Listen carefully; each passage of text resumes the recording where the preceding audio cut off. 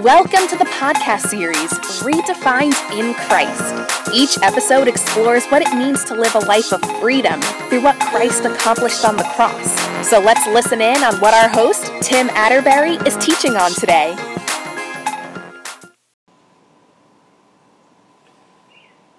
Hi, this is Tim Atterbury, and welcome to the second episode of my Redefined in Christ podcast. This one is titled Sin to Salvation. In the first episode, I introduced the overall theme and why I've chosen it. In this episode, we're going to talk about the Garden of Eden and explore what effect Adam's sin had on the world and what the difference is in eating of the tree of knowledge of good and evil and eating of the tree of life. What that really means to us. Now remember, my podcast is unedited and is usually going to be outdoors, so you may hear some crazy noises in the background, and if it gets too crazy, I'll probably stop and give it time to cease or talk about something else during the time it's bad, maybe a motorcycle passing or something crazy. But right now, I want to explain why I mentioned the tree of good and evil, the knowledge of good and evil, and the tree of life. Those both were in the Garden of Eden. And I believe that the tree of life really symbolizes Christ for us. And it may mean more than that, but it was eternal life for them who ate of it in Adam and Eve when they ate of the tree. And I do believe they ate of the tree of life because they were given permission to. And that's how they lived. So when that tree was hidden from them, they were going to die. But we eat from the tree of life, which is Jesus. And this podcast isn't about that, but I wanted to kind of sidetrack and mention why I feel the tree of life is important to the story. It symbolizes Christ in my view. So I take it that most listening to this podcast have generally heard and can recite what happened in Eden that changed the world. So I just want to quickly recap for us and for those who may not know the story so well, what happened in Genesis and really in parts of chapter 2 and 3. So I've chosen a Bible that's called the Quick Scan Bible. It is a King James version of the Bible, but it bold types the most important words of the chapter, making it a faster read. So let's go through and recap by reading Genesis 2, 15 through 17, and 3, 1 through 8 in the Quick Scan version. But generally I use the Holman Christian Standard to read my verses out of, just so you'll know. But in this moment, this is a King James version, and the Quick Scan says this. And God took the man into the garden to dress and keep it, and commanded the man, saying, Of every tree freely eat, but of the tree of the knowledge of good and evil thou shalt not eat, for in the day thou eatest thereof thou shalt die. Chapter 3 says, Now the serpent was more subtle than any beast, and he said unto the woman, Hath God said, Ye shall not eat of every tree of the garden? And the woman said, We may eat, but the tree in the midst of the garden God said, Ye shall not eat, neither touch it, lest ye die. And the serpent said, Ye shall not die. For God doth know that the day ye eat, your eyes shall be opened, and ye shall be as gods. And when the woman saw that the tree was good for food, and desired to make one wise, she took and did eat, and gave also unto her husband. And the eyes of them both were opened, and they knew they were naked. And they sewed fig leaves, and made aprons. And they heard the voice of God in the cool of the day, and Adam and his wife hid themselves. When talking about eating the forbidden fruit, the Bible tells us that Adam disobeyed God. In Genesis 2:17, Adam was told not to eat from the tree of the knowledge of good and evil. The Bible also tells us that Eve was deceived, and that's in 1 Timothy 2:14. I want to say here that I believe it was never God's will that we would have knowledge of good and evil. Without this knowledge, Adam was not able to sin. Sin is revealed by living in a world of right and wrong, truth and lie. Sin is revealed as God defines it for us in His laws, to the Jews through Moses, and to us through Jesus. Adam was created innocent, sinless, and you could say holy. He was in spiritual communion with God. He was in a right relationship with God until he disobeyed. When Adam and Eve sinned, God hid the tree of life from them, even though they were eating of it, which I said earlier, I believe because they were allowed to. Both of these trees would be important to our story of sin to salvation. Man was now destined to die because he ate of the tree of the knowledge of good and evil. God says that you must not eat from the tree of the knowledge of good and evil, for on that day you eat from it, you will surely die, or you will certainly die. Yes, it was true. So Adam died. He died after eating the fruit. First, spiritually, because his eyes were open to evil, and he began to walk in that blindness. Second, the tree of life was hidden from them, and they could eat no longer from it, and they would live no longer.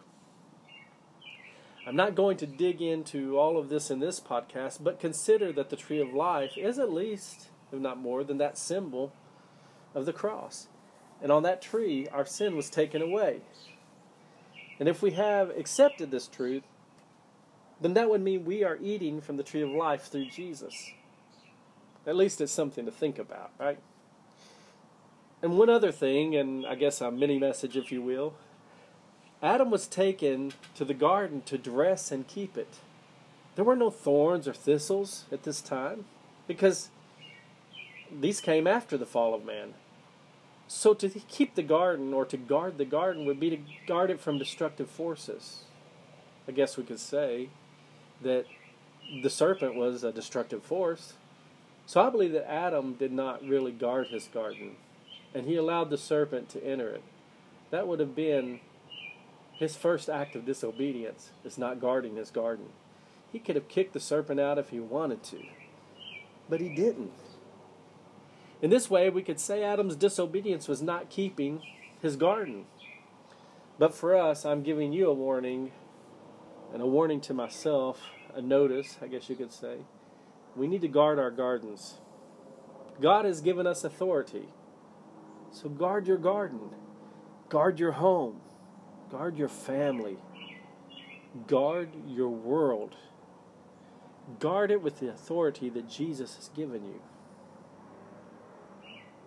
Wow. That'll preach. Well, anyway, let's look back at the story. Here God warned Adam, but he didn't listen. When Adam and Eve ate of the tree, their eyes were opened to carnality. Genesis 3:7.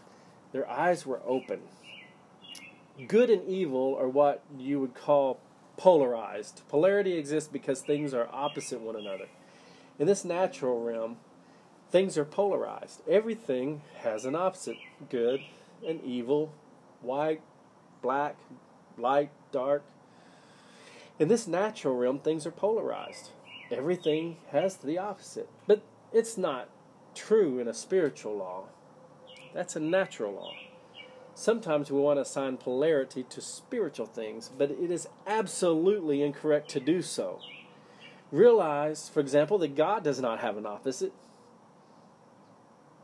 There is no opposite to God. I just had to share that, to just meditate on that. Think everything is different in a spiritual realm. Sometimes we just think too natural. So let's get back again to this theme. I'll try not to wander off too much more. Adam sinned, and because of his sin, as the first man, the first Adam, all humanity was cursed. Romans 5:12 says it like this: Therefore, just as sin entered the world through one man, and death through sin, in this way death spread to all men because all sinned. Let's look briefly at another verse, Romans 5:15. But the gift is not like the trespass. This is talking about the gift of life. For if by the one man's trespass the many died, how much more have the grace of God and the gift overflowed to the many by the grace of the one man, Jesus Christ? Here I first just want to emphasize again that by one man's trespass, the many died. Why didn't he say all died here? Other places, he says we're all dead and then alive. we have to understand the context. He makes reference here in Romans 5:14 that death reigned from Adam to Moses. Why is this? Because the law of Moses brought salvation to those who believed. So although all died under the law of Moses, some would live. There was no plan for their salvation. God could save them through the law. And God also made righteous whom he desired to call righteous before the new covenant or the New Testament, or before Jesus. So there are times that God chose to save people through the law, or by calling them righteous. Again, this podcast is not about that, but it's important to realize. So when we speak of death, generally, we can see that it signifies eternal spiritual death. As Jesus used the term sleep, and so did others in the New Testament to speak of a natural death of one who lives eternally. In other words, someone living eternally does not die when we die a natural death. It's really that we sleep. Death only rules over those which will be dead forever. Those under the law that kept the law could be saved. They would live. I don't want to get into any great debate over what happened to those not under the law, but Paul says in verse 13 of the same chapter, if you want to study it yourself, he says, in fact, sin was in the world before the law, but sin is not charged to a person's account when there is no law. In this verse, he makes it clear that through the death and resurrection of Jesus Christ, death no longer reigns. And that's what's important to us today. Notice that here Paul is developing a point which we will need to explore much later, but remember that because of the sin of Adam, death came and spread to all. Therefore, it is as if all sinned. And I'm putting an emphasis on all as I read these, because think about it. All sinned. The curse of one man caused all to be the same, cursed. Without the spiritual law stating differently, all die and all sin. Man was condemned by a choice that Adam made. But God used this disobedience to bring about salvation. Did you hear that? Man was condemned by the choice Adam made. But God used this disobedience to bring about salvation. Romans 11:32 says it like this. For God has imprisoned all in disobedience, so that he may have mercy on all. Again, my emphasis on all. For God has imprisoned all in disobedience, so that he may have mercy on all. Isn't that amazing scripture? Romans 15:18 says, so then, as through one trespass there is condemnation for everyone, so also through one righteous act there is life-giving justification for everyone. Everyone has been justified. Let that sink in. Everyone has been justified. All were condemned to die, but through Jesus Christ, all have been justified. Again, referencing in all, and if you will, I'm not going to focus on it here. We'll do it in another podcast. But it's not only that he speaks of all in general, he's also speaking in past tense. It's already done. Adam brought condemnation, but Jesus brought justification. Adam brought disobedience, but Jesus brought eternal righteousness. Adam was created in the image of God, but Christ is the image of the invisible God, according to Colossians 1:5. I'm just going to go ahead. Let's look at a few more comparisons between Adam and Jesus. I think it's very interesting. 1 Corinthians 15:21-23 says, for since death came through a man, the resurrection of the dead also comes through a man. For as in Adam all die, so also in Christ all will be made alive. But each in his own order. Christ the firstfruits, afterward, at his coming, those who belong to Christ. Then comes the end. This is still part of those scriptures. Then comes the end when he hands over the kingdom to God the Father, when he abolishes all rule and all authority and power. Oh, I'm feeling that last verse is something to explore in another podcast. Most never think about this, but one day, when it's all done, Jesus will surrender all of his power to God the Father. It was given by God to Jesus, and now he's going to turn around and give it back to the Father so that God may be all in all. Wow. I can only say this is the ultimate show of love and humility from the Son to his Father. That is the Christ. That is the Jesus that brings us to life. So let me put all this together for you, if I can. 1 Corinthians 15, verse 45 through 49 tells us that Adam was the first Adam. Jesus was the last Adam. It also calls them the first man and the last man. Many misread this and say, first Adam, second Adam. I've also used the term myself, second Adam, but realize now it is not accurate. The first Adam was created without sin, without a sin nature. And so was the last Adam, Jesus. There will be no other before he comes back, born free from the nature of sin. So he was the last Adam. That is why it's important to call him last and not the second. There's not a third, fourth, or fifth. There's not another. He is the Messiah. The first Adam was also the first Homo sapien, what science is the modern man. The first Adam was the first, and he was fashioned into human form by the direct hand of God. And Jesus was the second man who was fashioned in human form directly by God through the Holy Spirit. The first Adam was a man created from the dust of the earth and was earthy.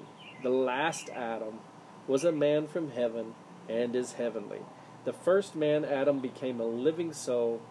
The last Adam, a life-giving spirit. 1 Corinthians 15:45. I'd recommend, after listening to this podcast, that you read the whole chapter of 1 Corinthians 15. There is so much to be gleaned from this chapter concerning the change that came about with Christ.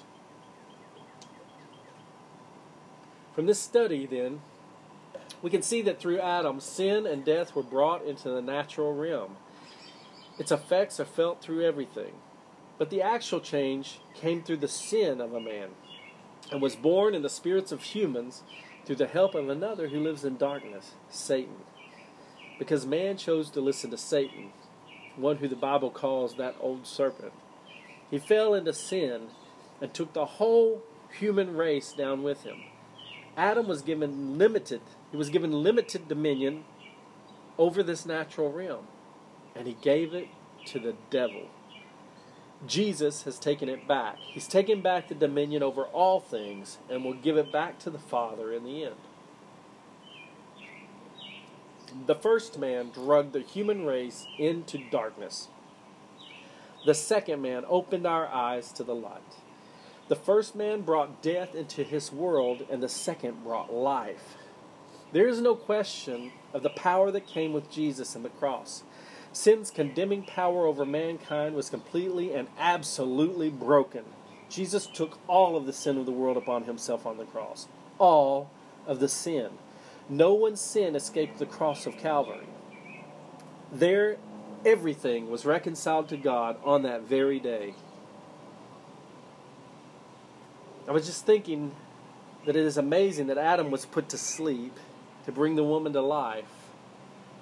And Jesus was put to sleep on the cross to bring the church alive. Did you catch that? Sometimes we miss the things that happened to Adam that represent the work of Jesus. Think about this. Eve was taken from Adam's side, and Jesus was pierced in his side when he purchased the church. Have you even thought about that first sacrifice? God covered Adam and Eve with animal skins. A blood sacrifice was made to cover the sins of Adam and his nakedness. Jesus was a blood sacrifice that covered the sins of the world. Every sin, past, present, and future. It is by God's grace all of this happened. God's undeserved favor on the human race. Some call it unmerited favor. I use an acronym in an attempt to say what grace is. I call it God's response at Christ's expense. Grace is another way to say God poured out his love on us through Jesus. We are saved by faith and by grace. I want to close and bring this together with a passage from 2 Corinthians 5, starting at verse 27. It says, "Therefore, if anyone is in Christ, he is a new creature." Hallelujah. "Old things have passed away, and look, new things have come. Everything is from God, who reconciled us to himself through Christ and gave us the ministry of reconciliation." That is, in Christ, God was reconciling the world to himself, not counting their trespasses against them. And he has committed the message of reconciliation to us. We will talk about reconciliation in another podcast, but I want you to consider what the Bible tells us about what happened on that cross that day. The curse of sin and death was reconciled on the cross. All of the sin of the world was put on Christ. He became sin for us. Through his sacrifice, all of us have been set free. Just as Adam and Eve had their eyes open to sin, through Jesus we can have our eyes open to eternity, to eternal life. Jesus said in John 3:3, "I assure you, unless someone is born again, he cannot see the kingdom." When our eyes are open, we will see our salvation and we will live again. Jesus calls this being born again when we accept the truth that God sent his Son into the world to save the world because he loved the world. When we embrace this truth by faith and confess it, we will be saved. That is how the gospel has taken us from a life of sin to a life of salvation. In the next episode, we're going to dig into what God's grace has done in our lives.